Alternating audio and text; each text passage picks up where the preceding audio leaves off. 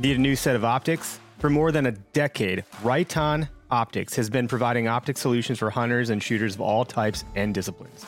Check out their Primal line for those products geared more towards us hunters. From binoculars and spotting scopes to your basic 3-9 scopes and longer range crossover models, the Primal line from Right On was made for hunters. Learn more at rightonoptics.com. That's Right On, RITON optics.com.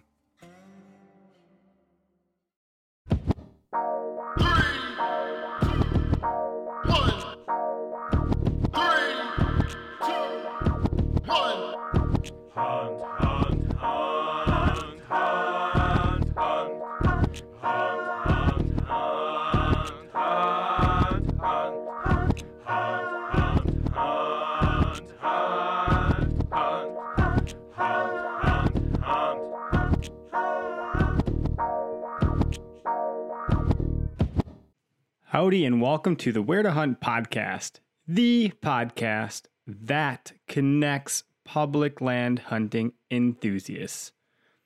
I love doing this podcast. It is a lot of work to do this podcast, but I really do love it, and I love talking to the guests that we have on. I learn something new every single time I talk to someone, and I cannot wait for this season to start applying all of this knowledge I've been just soaking up like a sponge. On today's episode, I bring on guest Buck Robinson from Outdoor Access, which sadly has not yet migrated all the way here to Wisconsin in the Midwest, but they are an East Coast company that essentially is the Airbnb of hunting. Now, that might be controversial to some. That's not for me to say. What I think is neat is that it really does help solve the problem of congestion in public land hunting, at least over there on the East Coast, and kind of what they've identified as an urban hunting kind of area where you might not have the ability to get away to your property if you are a private landowner, if you have lease, or some of the other bigger chunks of public land here in Wisconsin, or wherever it is that you are hunting, depending on where you're listening. They have a platform where you simply say, I'm a hunter. I'm going to browse through and scroll through this like I would Airbnb and look for a property that's nearby. And for a nominal fee of X, let's say it's $25, I can go hunt that property this Saturday or this Saturday and Sunday. And that landowner, as opposed to doing a lease for an entire year and going through all this stuff, they now have a hunter that has a background check that they are confident knowing who that person is and who is going to be accessing their property, and are also making some money. So it's a win-win kind of proposition, and it's something that is going to work its way here. From the sounds of it in the interview, you hear Buck says that, it's likely that their platform could make it out this way to Wisconsin, where I'm from, by about 2020. So I'm not going to yammer on and explain it all. Buck does a better job of it. He's a pretty funny guy. I mean, it's getting into deer season. The guy's name is Buck. So I kind of had to reach out and have him on as a guest almost for that reason in and of itself. And I think it's a pretty neat interview, especially considering one of the things Buck had mentioned, which was his first ever hunt. He had only bow hunted, and that was his first hunting experience, was bow hunting. And I said, well, I mean, there's not a lot of guys and gals that get into it that way. Traditionally, it starts with gun, and then you kind of find out, oh, bow hunting is this awesome way to hunt, right? Not to knock on hunting, just two different ways to do it, right? So just a cool interview.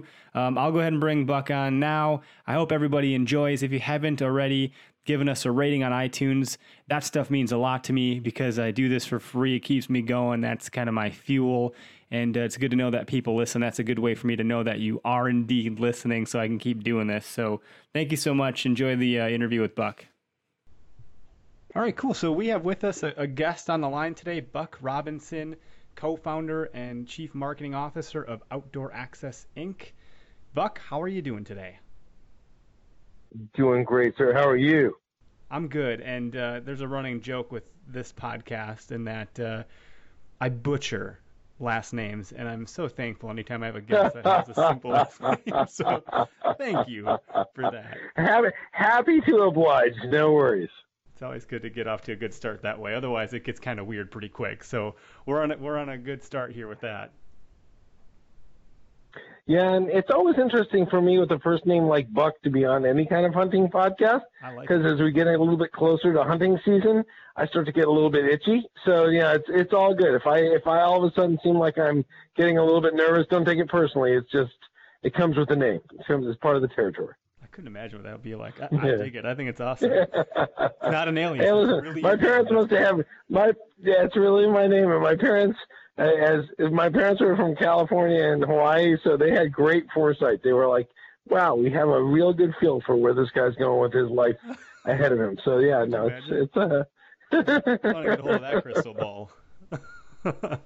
Well, so that's right. Let's unpack just a little bit. I like to get some of these housekeeping items out of the way at the beginning of the episode. We can re-hit on it at the end, but I like to just start with where people can find you right out of the gate in case, I don't know, people don't make it to the end sometimes, right? So I have you on Instagram, Facebook, and you guys have a website. Yeah, we have all sorts of social media. The number one thing to do is go to our website, which is World Wide Web, obviously, www.outdooraccess.com. That similarly are at outdooraccess.com, or Outdoor Access handle is our Instagram. At Outdoor Access Inc. is our Facebook presence, and we also have Twitter, which is outdoor_access, and LinkedIn and other stuff too. So yeah, I mean, anything you might look at for Outdoor Access, you're going to find us. But we've got a pretty solid following. We've got about almost 9,000, a little over 9,000 followers on Facebook, and quite a few followers on Instagram and stuff too. So and considering we only launched in September of 2016, so the way we look at it is not in terms of years, we look at it in terms of seasons. We're going into our third season. We've seen a geometric increase in the number of people that have been engaging with our platform. So that's been wonderful. That's awesome. That's good growth in a very short time, 2 seasons, absolutely. Super cool. And that's how I came to find you guys. I think you just showed up on one of my social feeds and you caught my eye, so I dug in a little bit and thought it made sense to reach out. So here we are, right? Yes, sir. So I like to start with just introducing yourself, general background. I ask a lot of these same questions, but the answers are never the same. So sure. That being said, how many years have you been hunting? I don't want to age you too much here, but I like to know. Oh, well, listen, do we go BC or 80? So let's see. No, I actually, my genesis is probably interesting. I certainly come from the camp of people who did not grow up hunting. I had no heritage as far as that's concerned. My dad was, to say that my dad was the anti-outdoorsman would probably be an understatement. I think we went camping, quote unquote, camping once, and it was in a block long RV with 3 TVs and stuff. So I mean, yeah, definitely did not have that as part of my growth coming up. Really actually got into it through archery. Like when I went away to camp one year, there was an archery component, and I kind of thought that was a cool thing, and so I started shooting my bow, and that evolved into bow hunting. And by the time I was about 16 in California, went out and did some exotics hunting in wild pig and goat and sheep and things out in Channel Islands and things. And my family also is from Hawaii, so did a little boar hunting over there. I wouldn't, at that stage in my life, I would not have said I was a hunter. I would say I went hunting. But it wasn't until I really I moved to the East Coast about 20 years ago, so around about 2000. And that's when I really started to see the opportunities, but I also realized how I was a little bit of a stranger in a strange land relative to how the whole system worked. And even though I had gone to school in Pennsylvania, and I'd done deer hunting a couple of times while I was at school, but again, it was more of a novelty.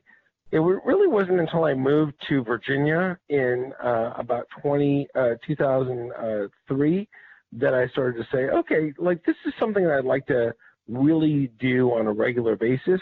But I also realized, as somebody who was coming in at that stage in my life, how kind of intimidating it was and how challenging it was to a certain degree as a transplant and as somebody who wasn't originally from the area and didn't have all of those kind of network of connections.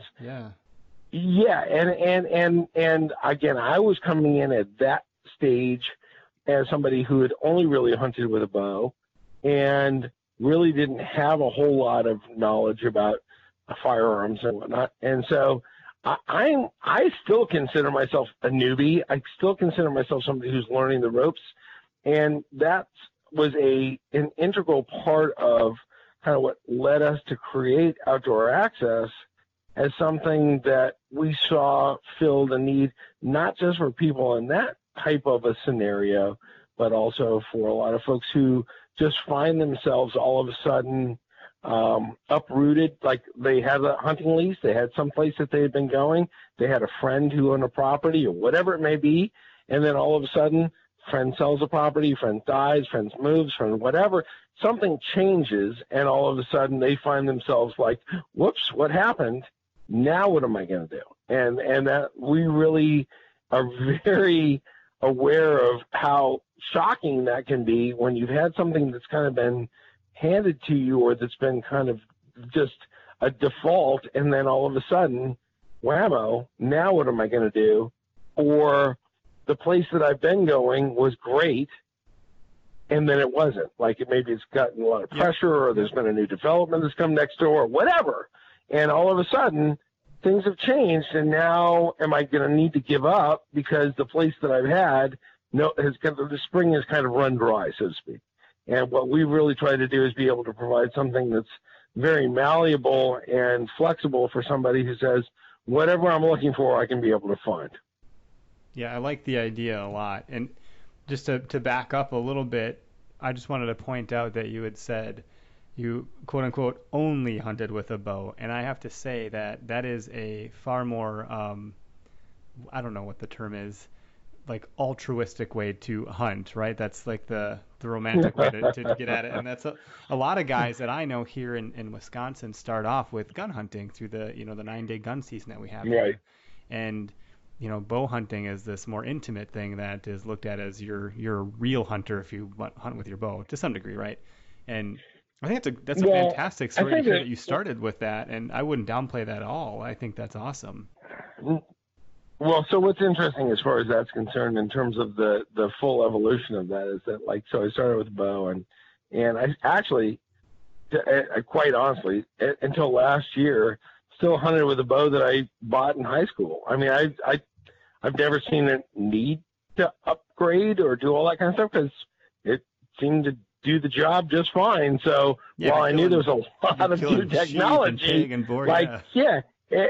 like, hey, it doesn't seem to be having a problem. So if it ain't broke, don't fix it. So to a certain degree, that was my reality. And of course, like I said, I've enjoyed being able to expand my repertoire, so to speak, of, I hunt with shotgun, I hunt with a rifle, I hunt with a lot of different things now. But one of the things I actually incorporated last year, and a lot of people did, is again, one of those things is like, I'll use the term controversial. I don't think it should be, but it is in some people's cases. Like, I finally kind of kowtowed to the crossbow lure and got a crossbow. And I got to tell you, those things are a lot of fun. They are a lot of fun to shoot. They are certainly exceptionally effective. And again, it's not like okay, I'm never going to shoot my compound again, but as yet another, I'm just a big believer in people should hunt however they want to go out and hunt. And as long as it's ethical, as long as it's legal and ethical, hey, go out and do it and have fun, right? You know what I mean? And so fun. It is fun. And so I'm like, people want to cheer. I'm like, hey man, I am a meat hunter through and through.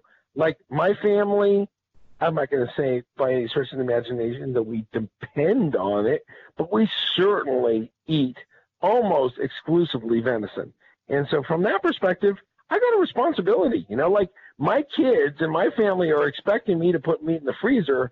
And if the first couple of deer of the year I can put through with a crossbow and be able to make sure that I've kind of checked that box, dude, I'm going to do it because A, I'm going to have some fun, and B, I kind of feel like I'm meeting my responsibility from a provider perspective.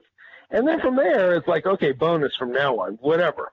But I had a great time hunting with a crossbow last year for the first time. That's cool. Yeah, I mean, there's some sort of weird purist mindset that exists, and that's fine. Great, you can have that. But you know what? If it's available, I don't see the problem with it at all. I don't hunt with them, but they're not cheap either. And I've shot them, and they are a hoot to shoot. Those things fly, man. It's unreal.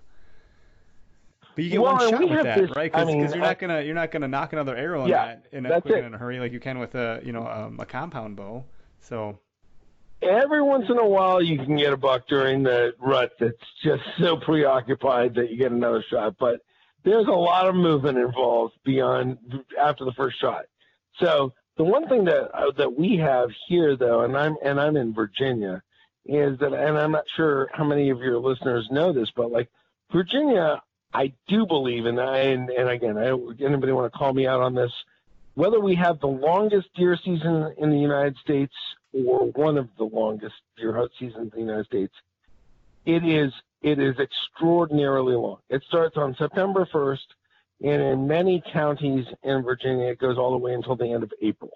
Oh, wow, and that is long. Holy during crap. that period of time, you can take, with a bow, I mean, I don't even know what the legal limit is, but I know that without even needing to buy additional tags, you can take 16 deer. Wow. So, I mean, like, it is, and again, I say that to a lot of folks who live in other places where, like, I can shoot a deer a year or 2 deer a year. Like, in Virginia, and I have sat down with folks from the Department of Game and Inland Fisheries. They're like, in certain parts of the state, we are literally at war with the deer, and we are losing. And so you can shoot. I mean, we had one member of our Outdoor Access on a 1.1 acre urban archery property in Fairfax, Virginia last year, which is right adjacent to Washington, D.C., shoot 14 deer. One guy shot 14 deer on that. Wow. So we have a very different seasonality and a very different approach in this particular state. And the reality is, while a lot of people might be like blown away by that, we're not even trying to stem the tide. I mean, we have some landowners who are like, I'm actually upset that you don't have people out here more often. I'm like, sir, we took like 13 deer off of your property. He's like, yeah, but what about the 45 others that are out there eating my azaleas and stuff? So, I mean, like, it's that type of feeling of like holding back the tide. So you can hunt with a bow from September 1st through the end of actually the first weekend in November. Then it switches to gun season. And not that you can't hunt with a bow during that, but I mean, like, then the firearms kick in. And then at the end of firearm season, with typically the end of the first week in January, there is another urban archery season that kicks in that goes until the end of March, and in some markets until the end, or in some counties until the end of April. So it's crazy. 6 months.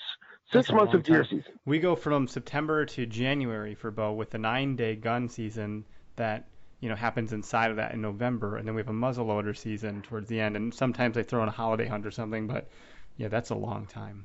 That's a really long time. Yeah, and even our gun season is almost 60 days. So I mean, like, that's crazy. It's considerable. You're shooting deer that their antlers may have fallen off at that point. Yeah.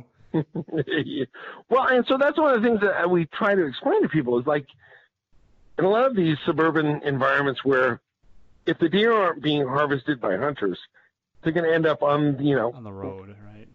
The predators they're having to deal with are Toyotas and Chevys and Dodges. Is like they're going to end up either doing damage to a person or property, or they're going to end up in a situation where, because of overpopulation, there's starvation or disease or whatever it may be. And so for a lot of these areas, it seems like, and this is, again, I'm not in any way, shape, or form trying to open up a Pandora's box of argument within hunters, because heaven knows hunters can find ways to argue with each other for almost anything. But the point is that you have these areas where there is an epidemic of deer overpopulation, and the state has basically sanctioned. I mean, in some of these counties, there is no limit. There's no, in most of the state of Virginia, you can shoot 2 deer a day. There's no limit in some of these counties. And what the rationale there is like, okay, so people will say, well, what about the bucks that have dropped their antlers? Like, okay, yeah, it's a deer. We want the deer to be shot. What about the does that are pregnant and they're carrying fawns? They're like, yeah, those are fawns we don't want to have born. Like, I mean, so it's controversial within the hunting population, but to these counties that are very highly populated, they're like, hey, listen, the deer have come in, they've established themselves, and they are breeding like rabbits. And either we find a way to manage them in a way that provides a harvest and that those deer can be utilized, or we're going to bring in professional hunters and just shoot them, and that's going to be that. And so I think we're in an interesting situation, and in more and more urban markets, they may be looking at what Virginia is doing and trying to figure out how to either follow suit or learn from it. But it is a very unique situation that we find ourselves in, and that was part of what we launched Outdoor Access around was urban archery. And the reason was very simple. We had a very clear population of landowners who were saying, I have a problem, I need a solution, who can help me? And we had a very clear population of demand in the form of hunters saying, hey, I don't know which of these suburban houses is willing to allow me to set up a tree stand in their backyard. Right. And it's hard for me to drive around and knock on doors, right? Yep. So how do I know where to go? I want to do it, but I don't know where to go. And so the state had established this season, and yet neither the demand side or the supply side was really engaging in it, so it wasn't accomplishing anything. And what we ended up doing was setting up this program that helped within 2 seasons. Right now, Outdoor Access represents about a third of all of the deer harvested during urban archery season in Virginia are coming as a result of our properties. So, like, we took the entire program and within 2 years boosted it by 33% plus, because there was such a, like, the state kind of had this mentality of, like, if we build it, they will come. And unfortunately, like a lot of government programs, they didn't really kind of connect the dots. And what we saw was, as a private enterprise, an opportunity to come in and connect those dots. But then beyond that, saw lots of other opportunities beyond just these urban archery opportunities to be able to provide benefits to both landowners and hunters. So, and it's good. It's taken off. You have adoption, and people are using it. There's benefit coming from that, from the sounds of it. You have some success there. Or? Well, so we started with, and this is kind of the funny genesis, is that we started with 13 properties that averaged 3 acres, and now we have about 400 and almost 450 properties that average about 150 acres. And we started with our first member in September of 2016. We're now looking at growing it to about 5,000 members in Virginia and North Carolina by the end of this season. And we have, like, in our first season, so September through what we would call March, we had about 500 reservations in 2016-17. In 2017-18, we had about 4,500 reservations, which is the number of days where people were out on properties hunting. And this year we're expecting that number to top 10,000. Wow, that's awesome. So it's interesting because you talk about this urban kind of bow hunting, and I've never actually heard that term, and I think that I might even fall within that term now that I realize it. But when I started Where to Hunt, I started around the context of I don't want to travel 3+ hours, 4 hours, 5 hours to just go bow hunting to the land where I go when I go gun hunting, because bow season is a longer season. It's warmer climate. I don't have to have layers and layers of clothes. Sure. And so, if I get done with work early or what have you, or it's just a Saturday and I want to just go right after work or on the Saturday morning or evening or whatever that looks like, I don't have to drive 4 hours. I want to just go somewhere in my quote unquote backyard within an hour's drive. And your vision one of the things that would certainly fill that need. Here, we don't have the population problem, but we have an access problem. So that's interesting. So here's like when I say in many ways, and it wasn't built around this, but it's reflective of it, is that when I started hunting, I live in Richmond, and we're headquartered in Richmond, Virginia. But like when I started hunting here locally, I found a friend who had a property, beautiful, absolutely gorgeous property in Buckingham County in Virginia. And it was 300 acres, and it was a 3-hour round trip drive to go there. And I went there, and I still go there. Don't get me wrong. I still love to hunt there, but I would go there 3 times, 4 times a season, because it was a full day. I'd leave before the sun came up. I'd come home after the sun came down. That was just part and parcel to it. And as I'm sure some of your listeners can relate, I caught a lot of grief from my wife, especially because I have 3 young children, for being gone for those 3 or 4 days. And so one of the things that was kind of instrumental in when we set up outdoor access was convenience. And the vast, vast, vast majority of our members and our landowners are within an hour's drive of one another. And actually, most of them are within 25 minutes. So the idea of saying, hey, I have a desire to do this. I would like to do it more often than I do, but logistically, I just can't.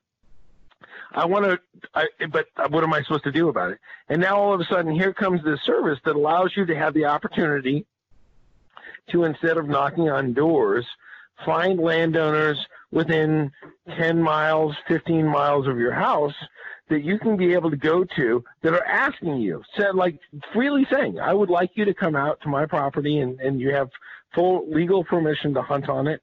You have to go through this process, and you have to go through a background check, and you have to book it, and I need to know you're coming out, and all the different things. But to create a methodology where that supply and demand can find each other in a far more efficient way, and then for you to be able to get out into a tree, instead of 2, 3, 4 times a year, you can get 2, 3 times, 4 times a week in order to be able to hunt more often. And you're happier because you're out there having more opportunity to be able to harvest deer. The landowner's happy because they want you to harvest those deer. And everybody wins in the scenario because, and that's one of the reasons why we have really focused on folks who are sitting here saying not, hey, I've got lots of hunting opportunity. This is a novelty that provides me with more options and variety. We're looking at the person who's sitting there saying, I gave up hunting because I didn't have a place to go. And so it wasn't for lack of desire. It was purely for lack of opportunity. And now that we've provided them with opportunity, guess what? Those people are buying hunting licenses again, are getting back out in the field. And we as the hunting ecosystem, and I mean this at a national level, sure, yep, are very aware of the fact that hunting numbers are way down, and the trend is not positive. And so one of the things that was really fulfilling for us at the end of last season, as we sent out a survey to our members, was to ask them when was the last time you went hunting. And a third of the people that hunted with us last year had either never hunted before or hadn't hunted in at least 2 years. And so that concept of providing a methodology to not only get new blood into the ecosystem, but also to bring those other people back. I mean, like one of the terminology of the industry is R3, which is, recruit, retain, and reactivate. We're both recruiting and reactivating at record numbers. And the number one reason why people give up hunting or don't take it on in the first place isn't because of lack of desire or because they don't know what they're doing. It's just access. Where am I going to go? If I don't have a place to go do it, where am I going to go do it? And unfortunately, and this is one of the things that, we had kind of mentioned, is that, like, for a lot of folks, and this is in no way, shape, or form, trust me, I am a huge advocate of the blessings that we have as a country in having the amount of public land that we have available to us. And I think it is absolutely, positively something that is a national treasure and that we need to continue to protect and try and get as many people to enjoy as possible. But let's face it, there's a lot of people who simply are not comfortable hunting on public land. It's whether it's perception or reality, there's the idea that it is something that, like, A, it's the hardest land to hunt, and B, it may even be potentially dangerous. And a huge portion of our membership base are dads who are trying to introduce their kids to this lifestyle that they love, and they're just not willing to take their kids out on public land where they don't have control over who's going to be out there, what's going to happen, and whatnot. So to be able to provide those folks with access, exclusive access, not just access, but exclusive access to private land where they can reserve that property for their use for a day or a weekend or a week or whatever they might want to be able to do at a cost that's going to be considerably less than if they were to join a traditional hunt club or to go on some kind of an outfitter type of hunt, really fills a need that we feel in the marketplace. Like, okay, if you got $10,000 to burn, you want to go on an outfitter hunt. Well, yeah, God bless you. That's great. Right? Yeah, those people are going to do that. God bless you. And listen, that's great. God bless you. But that's not the everyman's experience. And so somewhere between that and I'm going out on public land and some bozo walks through my setup and, whatever, we wanted to create something that just created an alternative opportunity for more people to get out there. And some people call us like the Airbnb of hunting and things like that. And to a certain degree, it's like that because we do have private landowners who are making access to their properties available on a fractional basis. So it's not a seasonal lease. You're not coming in and paying hundreds or thousands of dollars to be able to lease the property for the entire year. You're only using it. You're basically renting it for the days that you want to be out there. It's hunting land on demand, right? It's like I don't want to buy the cable package to watch every channel. I just want to watch HBO, right? Just give me what I want when I want. That's exactly right. Yep. So one of the things that we made very clear from the get-go, and this is just kind of fundamental to who we are as a company, was to say, listen, a lot of these landowners, and this is something that we've, now dealt with hundreds and hundreds of times. It's not a function of they just don't want to have people out there. In fact, quite the contrary. A lot of these landowners really love their land, and they love it, and they want to be able to share it with people. And whether their children have grown up or their grandchildren have grown up and nobody's coming out and really enjoying the property, or they're not able to enjoy the property the way that they used to, they really, truly want people to enjoy this land. It's their most precious asset. But they're not going to just take somebody who knocks on their door and says, hey, I'd like to come out and hunt your land, and guess what? I'll stack your wood for you in repayment. They're like, well, listen, I hate to say it, but we're in a day and age where they're like, who the heck are you? I don't know who you are. Yep. And and it's not even money. It's like, what happens if while you're out there you hurt yourself and then sue me and I lose my property because I was letting you come out on my property? So one of the things that we immediately addressed were twofold. One, we put everybody through a background check, and that's not to be judgmental. It's just to be able to make sure that you are who you say you are, and there's no reason for this landowner to feel any trepidation about having you come out on their property. And we have thousands of members that doesn't mean we haven't had a couple of folks that have failed the background check, and for good reason. I mean, it's not like they got, a DUI once when they were 16. I mean, like, these are folks that you would not want to have on your property. Knocks on your door. And doing this is just right. like the and that's just scenario, it. Right? Now you have some context on what you're dealing with. Yeah, you have a vetting process to be able to make sure the folks that are coming out are who they say they are, and that they're somebody you feel comfortable having a weapon on your property. Yep. And then the second part is that we provide that landowner with complete liability. Actually, both landowner and member with complete liability insurance, so that, God forbid, something should happen, that landowner is not going to be in a position where they're going to lose their property because they were willing to allow somebody to have access to it. And God forbid that member does something like they shoot somebody or whatever, and all of a sudden they have no coverage, and we're able to provide them for the days that they're out there on that property on a reservation, to have the coverage to be able to make sure that they can be out there and have that peace of mind. Yes, yeah, so you're better than an Airbnb. That was a huge component of that. Yeah, Airbnb, some homeowners insurance doesn't cover people who stay with you as an Airbnb. So I think you got them correct there. And it's interesting to think there was a day and age when, like, in a populated city like New York or whatever, you'd literally flag a taxi cab driver down with your hand and then get into their car, and you'd have a cash exchange. You'd have cash on you. There's all sorts of variables that was just how we live life. And now people get pissed off when their Uber driver is more than 3 minutes away.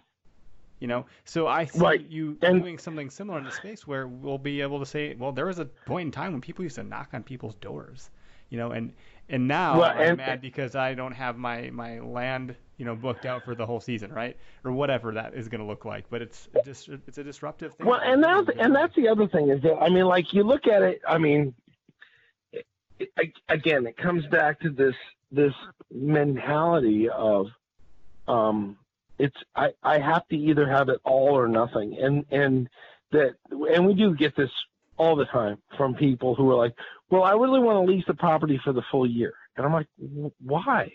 What are you going to do with it all year? Like, I mean, like, don't you understand that if you're willing to have, and that's not to say that we're not willing to offer it, because this year we actually will have for the first time seasonal rentals where somebody may say, hey, listen, I do want to rent it out for the entirety of the right.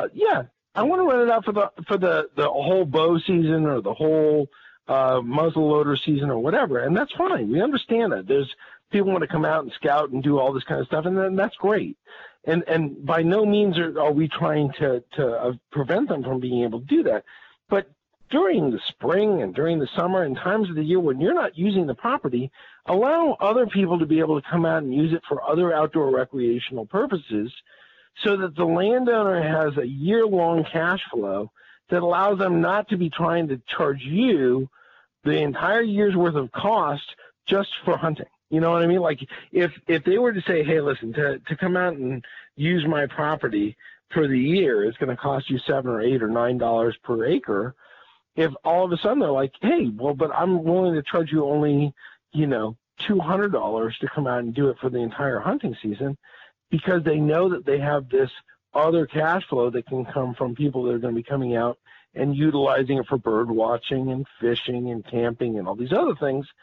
That's better for everybody, because now it's cheaper for you to do what you want to be able to do. It's better for the landowner because he's actually making more money from a more diverse base of cash, so that's of demand. So he's got a lot of more people that are paying for him to be able to get access to his property. And in that scenario, now all of a sudden you've got a landowner who's happy and saying, yeah, how do I make this more available to people, not less available? And that's one of the things we heard time and time and time again, was the places that used to be available to me aren't available anymore. And so therefore the pie kept getting smaller and smaller and smaller.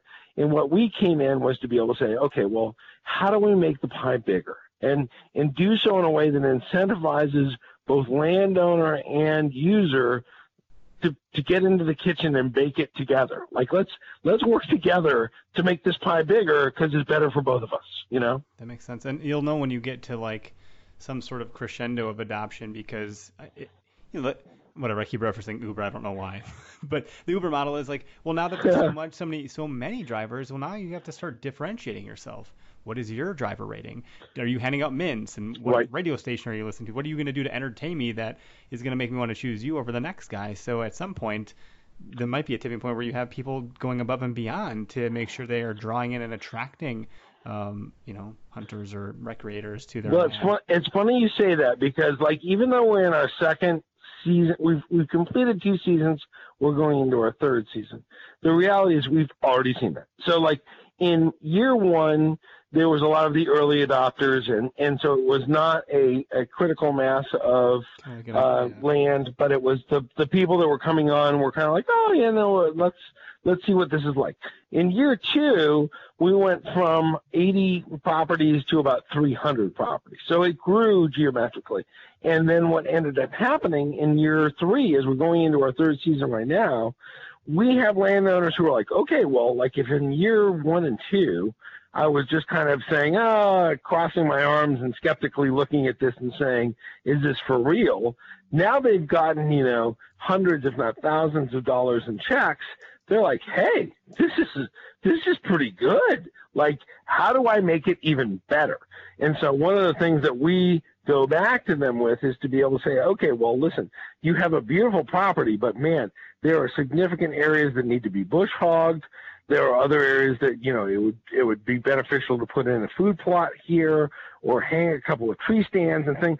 So one of the things we're working with the landowner is ways that they can make the property itself more attractive, more user-friendly, more turnkey, so that in turn, the member who's coming out is like, hey, this is great. I've already got I've seen what's on the trail cams.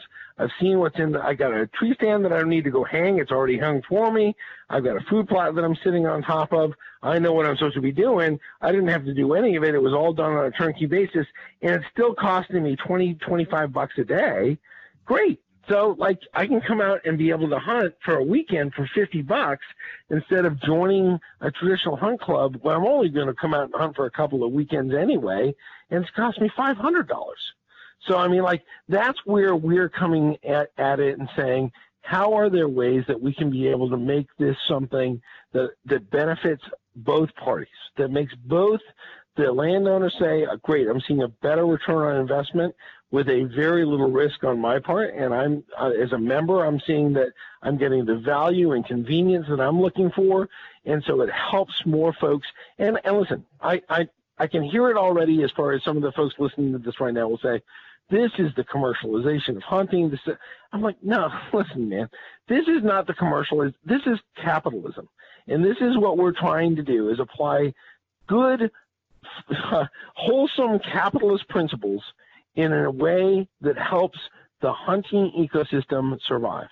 And that's one of the things that is one of the doctrines of us as a company, and what we are all about is to be able to say, help more people engage in a vital tradition, to be able to keep that tradition alive in a way that, yes, it's new and it's novel and it's taking advantage of some of the shared economy type of platforms that other people are doing, but we're doing it in a way that is also very cognizant of what needs to happen. How this needs to be perpetuated. Because if we sit back and say, well, that's just not the way it used to be, well, guess what? I don't have a time machine. I have no ability to take us back to the 1950s. Yeah, nothing stays the same. And really, the guys that would be complaining are the same guys that thought it was innovative to go buy the Platt book, right, and spend a bunch of money on that. And, there was probably some debate way back then about that, right? We could go all the way back to, cars and horses, gas v oats. At some point, these newfangled inventions and stuff. I'm like, hey, listen, man, either you can enjoy the things that you like to do in a new and novel way, or you can sit back and be bitter about the way that it isn't the way that it used to be. And I'm sorry, but I would much rather work in a and that's what it's all about. Like, fundamentally, this is one of the things that I think is very important, is to say, and I'm sure you can relate to this. Listen, one of the things that I fear for, as I look in my crystal ball for our society is because more people are spending all their time either stuck in a car, in an office chair, or whatever. They're staring at their mobile device. It's less time spent outside. It's less time spent engaging with God's creation. It's less time spending with nature. And that is not good. That is not a good scenario. So we are 100% committed to the idea of saying, if we can provide a way that people can go out and conveniently and economically go out and engage in nature in a way that gives them that kind of experience that makes them say, oh, okay, I'm rejuvenated again, I'm centered again, I'm not stressed out again, I'm whatever. Well, that is a positive thing, not just for that individual. Yeah, I was going to say, if that screen time can be converted into productivity, into getting into that land, and you could plot out your whole hunting season through what you guys are doing, and then you're not having. The funny part about it is that we say it's like, you use the screen time to get away from the screen time. And that's one of our things is like, hey, use your device to get the hell away from your device. Yep. And that's what we really want people to be able to do is like, hey, here's a technology that allows people to find what they're looking for so that they don't have to spend time looking for what they're looking for. Like just go out and go have fun and more importantly, introduce your friends, your family, your kids, your whatever, your neighbors, I don't care. Get them outdoors too. Take somebody who hasn't had that experience in an environment where it's like, hey, listen, is this your 200 acres? Today it is. Like today, this is my 200 acres. And so let's go out and have some fun, catch some fish, shoot some targets, whatever, and do so in a way that that person who's never done that before says, hey, that was really awesome. I'd really like to do that again. Because that's what we need. We need to make it less insular, like, hey, you didn't grow up doing this and you weren't from around here and blah, blah, blah, blah, blah, whatever, and make it more inclusive and be like, hey, listen, I know you grew up in the city or whatever. Have you ever been out to a nice place in the country and been able to go out and, shoot some squirrels or doing whatever? And they're like, no, I've never done that. Great. We provide that opportunity for people to be able to help introduce folks. And in our program, guests are free. So you can take folks out and introduce them to the woods in a way that all of a sudden makes it less intimidating and it makes it a lot more inclusive. Yeah, that's awesome. I mean, we've covered the questions that I have, and the passion is spewing out of your voice here, and so it's clear that you're driven and set on a mission to solve this problem of access. When can us Wisconsinites and Midwesterners who listen, and we do have listeners all across the country, so I know some of them might be in your neck of the woods. Right. I just think that the greater majority of people are rooted here, but in that same sense, what do your growth plans look like coming out west? So, listen, both my business partner and I are not 20-something wonderkins. We're 40-something seasoned veterans who have done this before. And so one of the things that we've learned and looked at the littered bodies along the road for people who have tried to do things like this before is that when you try to go too far too fast, it doesn't work. And we actually spend a lot of time with the folks from comparable shared economy type platforms like Lyft and like Airbnb, and spend a considerable amount of time both talking with them and sharing notes. And one of the things that you hear time and time again from any of these marketplace type of business models is that it's all about balance.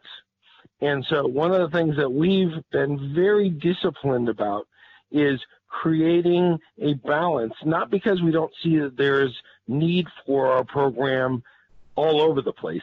It's like, okay, but we need to understand the dynamics. We have to understand the drivers. We have to understand the pitfalls. We have to understand the life cycle. We have to understand all of these different variables that can have a dramatic effect.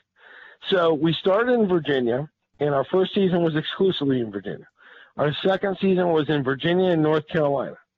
Okay, as we're now entering our third season, we're doing Virginia, North Carolina, Delaware, Maryland, West Virginia, and some parts of Pennsylvania.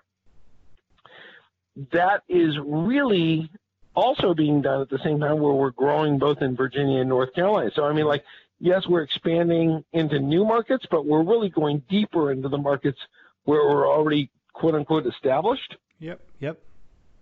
In 2009, so that's 2018 into 19. 2019 and 20, the intention is to be able to grow the entirety of, well, I shouldn't say the entirety of the eastern United States, but essentially from New York to Georgia. All right. Okay. And there's reasons for that relative to challenges in the Northeast beyond New York and also in Florida. So we're kind of looking at it as the better part of the Mid-Atlantic and the Atlantic coastline. And the next year after that, we'll start to push to the Mississippi. So essentially look at it as we're going to go up and down a little bit, and then we're going to go west. And so you could be expecting us within the next 2 years, and in each market that we go into, we're being very cognizant of the needs and particular situations of that marketplace and making sure that we're doing something that's not meant to be disruptive to the public market, to the public land, and this is not trying to take away from that. It's really meant to be very complementary in such a way that somebody says, hey, I have more options now. It's not about taking options away from people. It's about creating more options for people. And we have tons of people. Trust me, we have members already right here in Virginia. They're like, hey, I'm a member of a hunt club, and I love it, and I use it during deer season.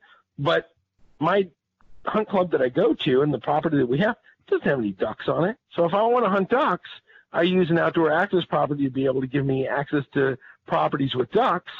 Doesn't mean I have to join a whole other hunt club. It just means that I have a whole other place that I can be able to go.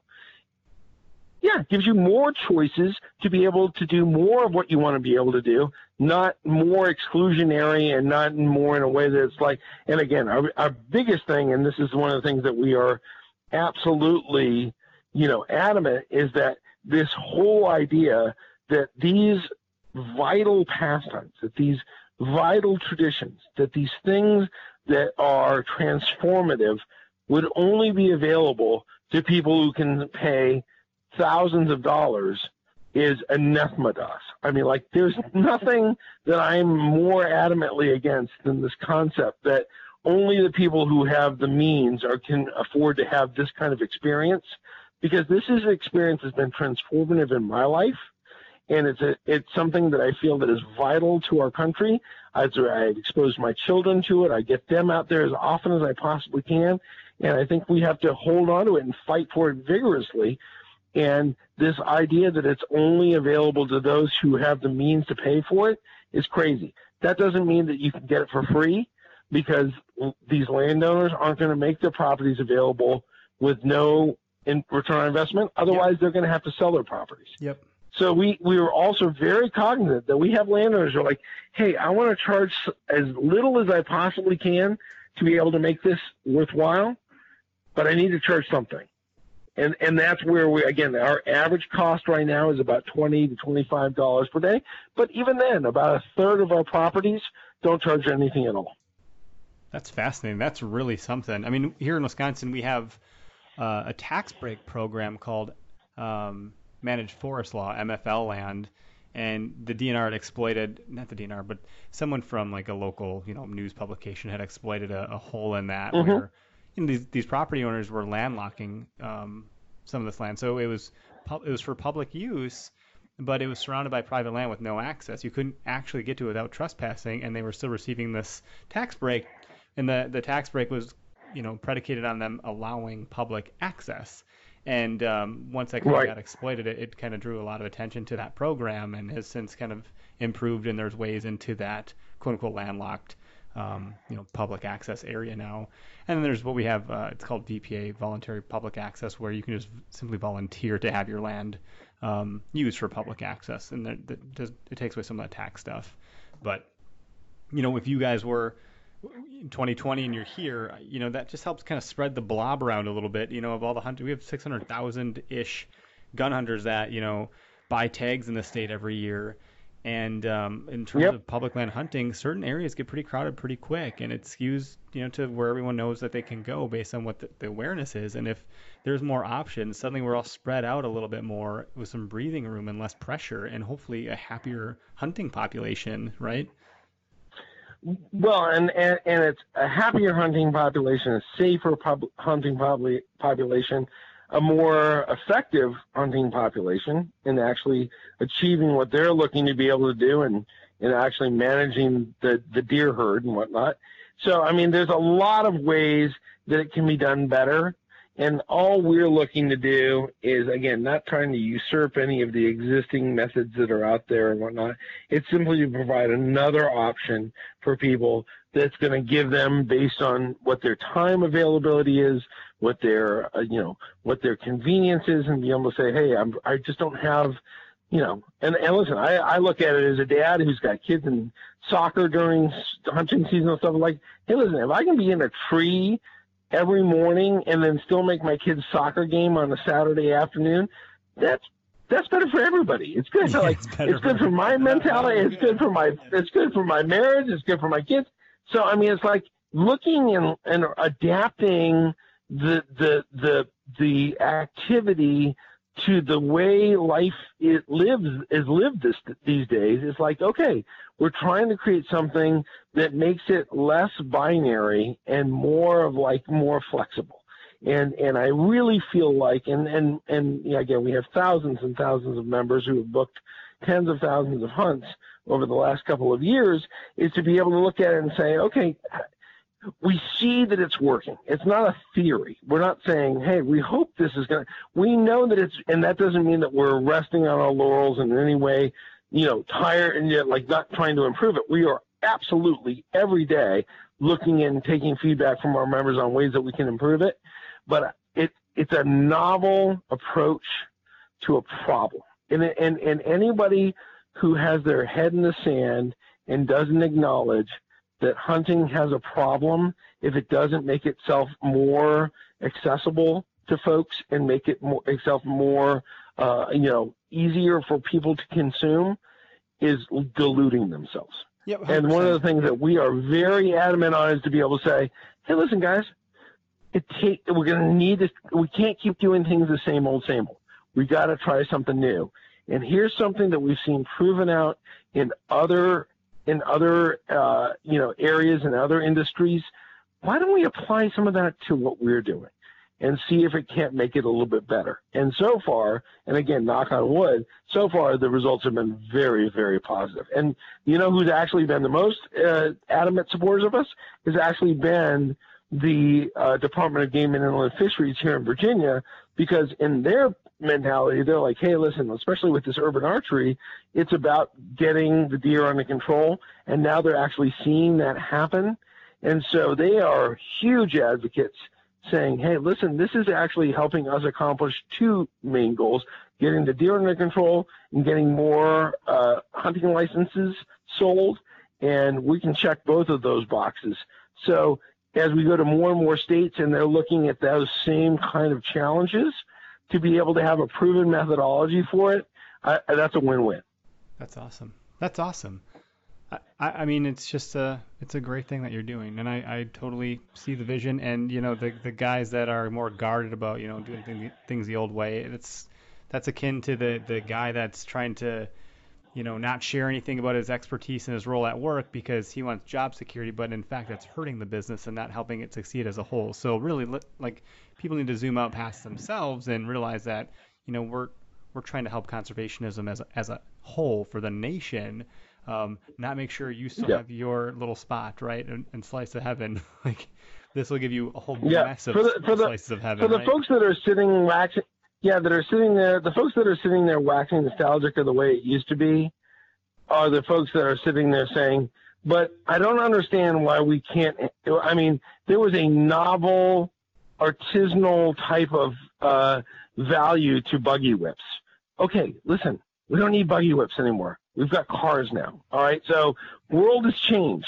I'm not saying that buggy whip manufacturers weren't wonderful people, but listen, the way the life the lifestyle changed, and the world needs to change with it. And we need to look at it and say, hey, listen, there are more and more of these properties falling into private hands, and those private hands are looking at it and saying, dude, without proper liability protection, without properly vetting you, without giving me control over when I want to have people out and when I don't want to have people out and all that stuff, I'm just going to make it not available to anyone. And one of the things that we're saying is, no, it's your land. You do what you lay the rules out, you lay the price out, you lay whatever it is, and then it's a marketplace. And then if people aren't willing to pay what you're charging, listen, then maybe you need to lower your price. But it's not a matter of like you can't get out here.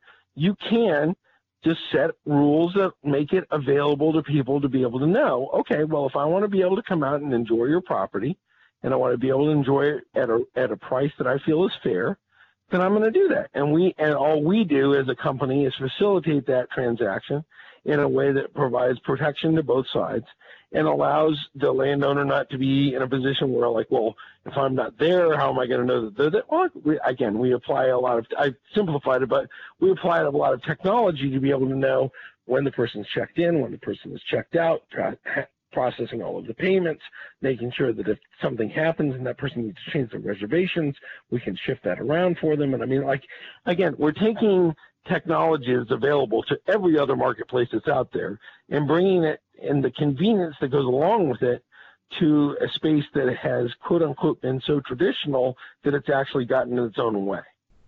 Yeah, I dig it. Well, let's, I'm going to shift gears here. I'm going to bring you into the most memorable hunting story, if you have one. And I think, considering your upbringing with, starting at 16 and being able to hunt in Hawaii and all the different, you've hunted way more animals than I've ever hunted. And I never actually did ask, knowing that you have hunted so many animals, is it sounds like whitetail, or is that your new favorite animal to hunt? Well, I would say this. It is certainly my favorite animal to eat.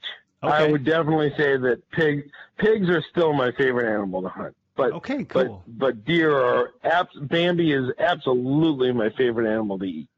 That's good to know. And so, like, what is your most memorable hunting story? Funny, crazy, sentimental, whatever.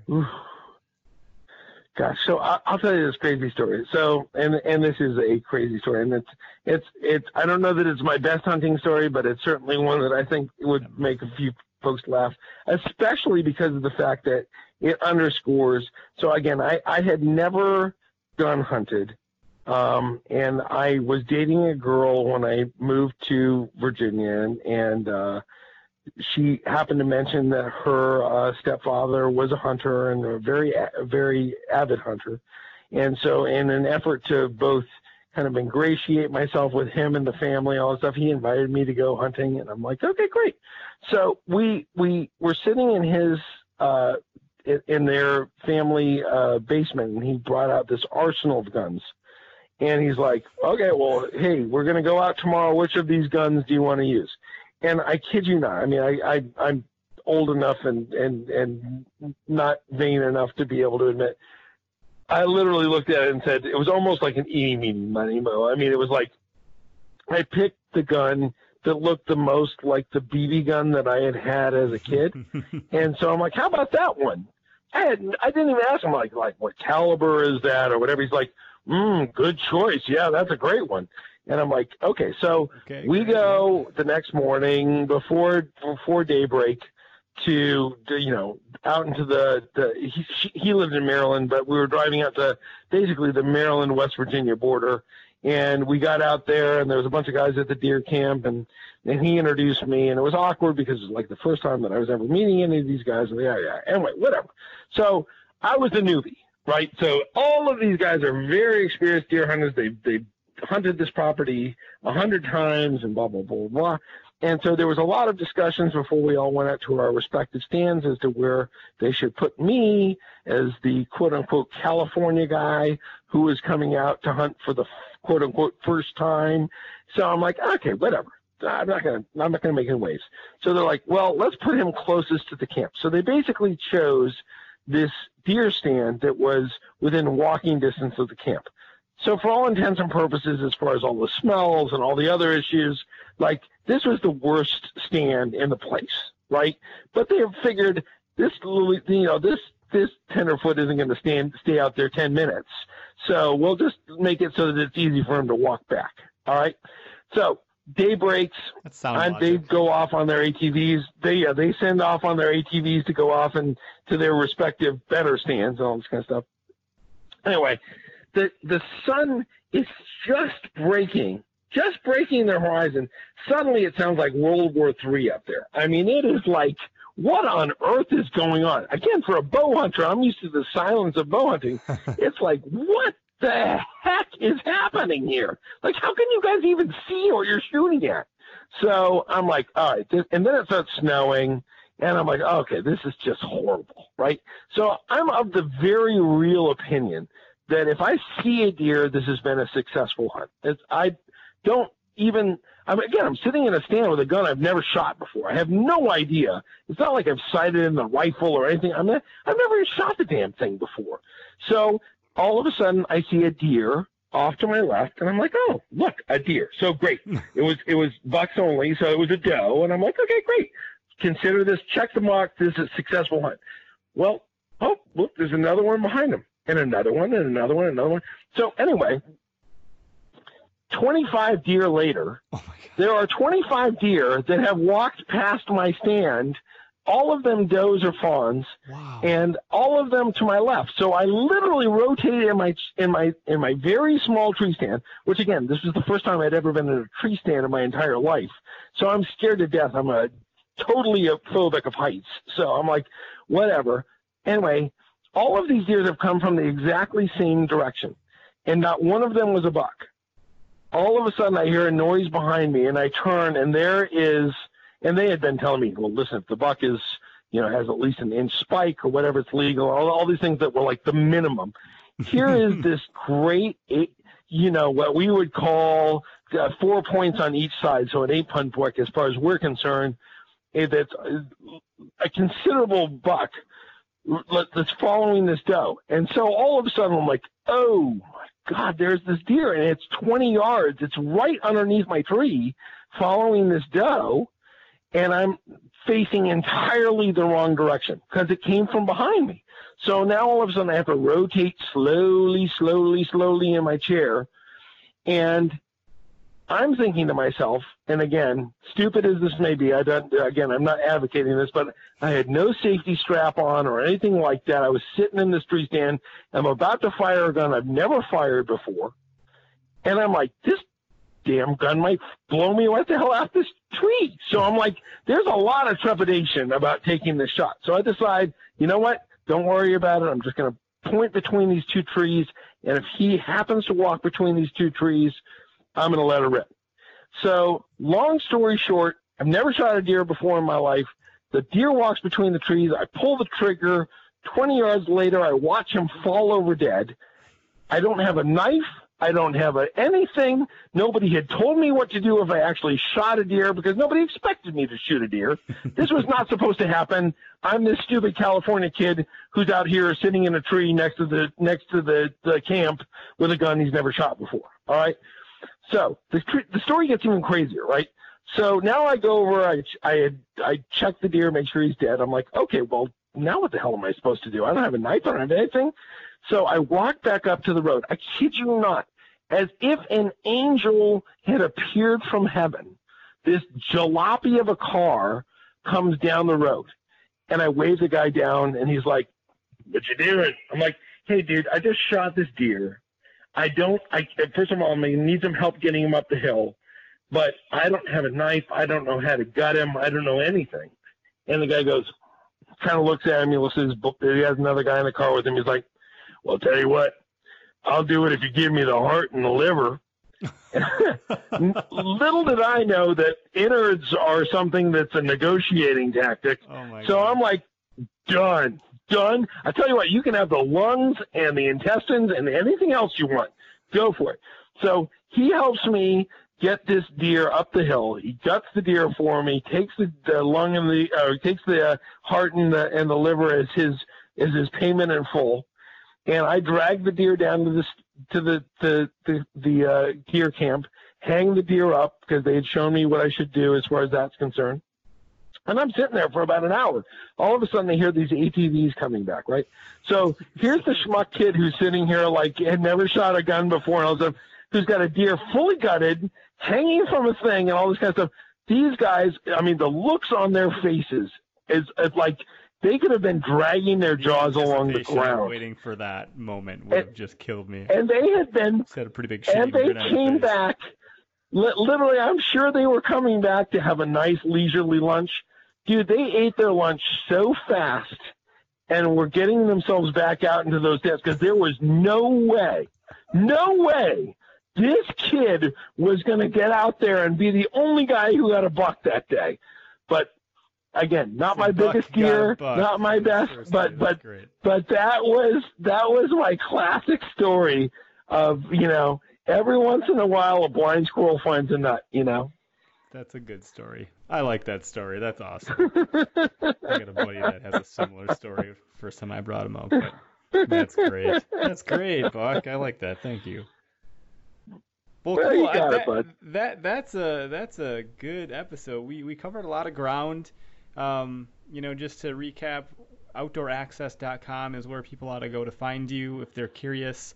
If anyone's going out to the East Coast, Virginia, North Carolina, for any sort of vacation, you have the longest deer season that I've ever heard of, and at that rate, if you buy an out-of-state tag, there's a good chance you could go there for a hunting vacation and just show up and hunt some land based on your platform. Not a bad idea, right? Well, and that's the kind of cool thing about it is that, again, somebody can show up as long as they have an out-of-state tag.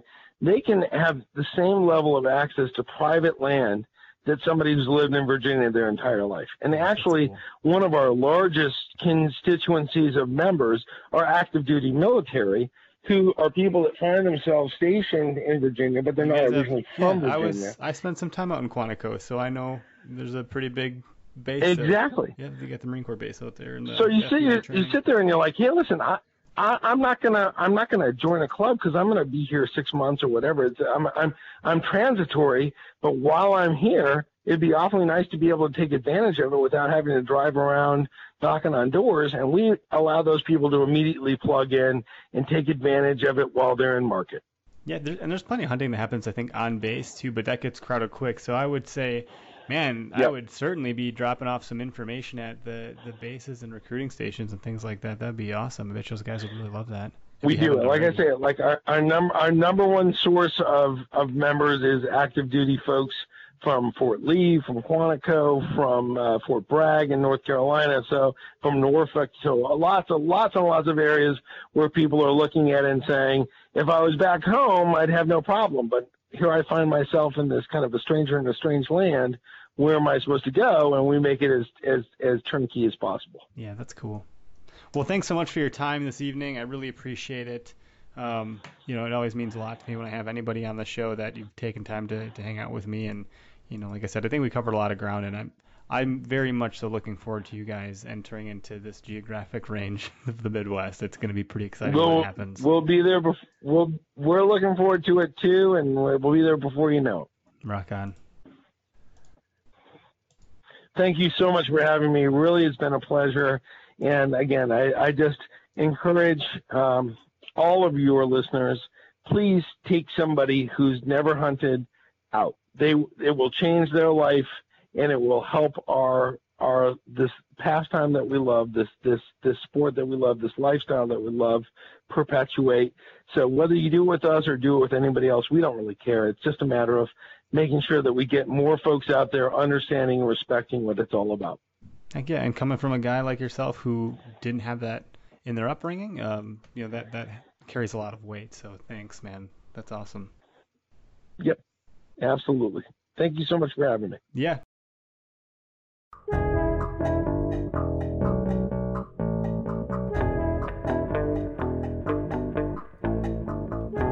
So that was a pretty fascinating story from Buck about one of his first ever hunting experiences. I guess it wasn't his first ever because he had hunted all his other species, but first whitetail hunting experience. And I never knew that, as he said, innards could be a negotiating tactic.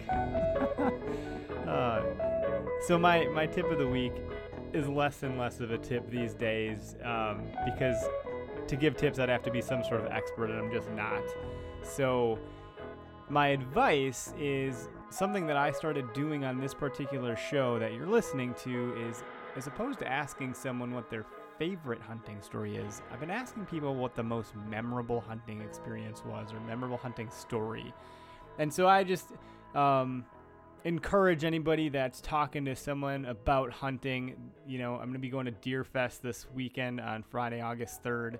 And that's something that I want to really deploy and ask people, because I just love those stories, and everyone's most memorable hunt is so drastically different than the next. So Bucks was very different from a different guest that I had on the other day, and some of them are funny, some are interesting, some are sentimental, some are heart-wrenching or whatever. So just super fascinating. I would, again, encourage anybody that's talking to someone else about hunting, if you're at some sort of party that you've been forced to go to in some awkward social event and you've happened to magically find that other hunter in the room, which is always kind of a good thing, right?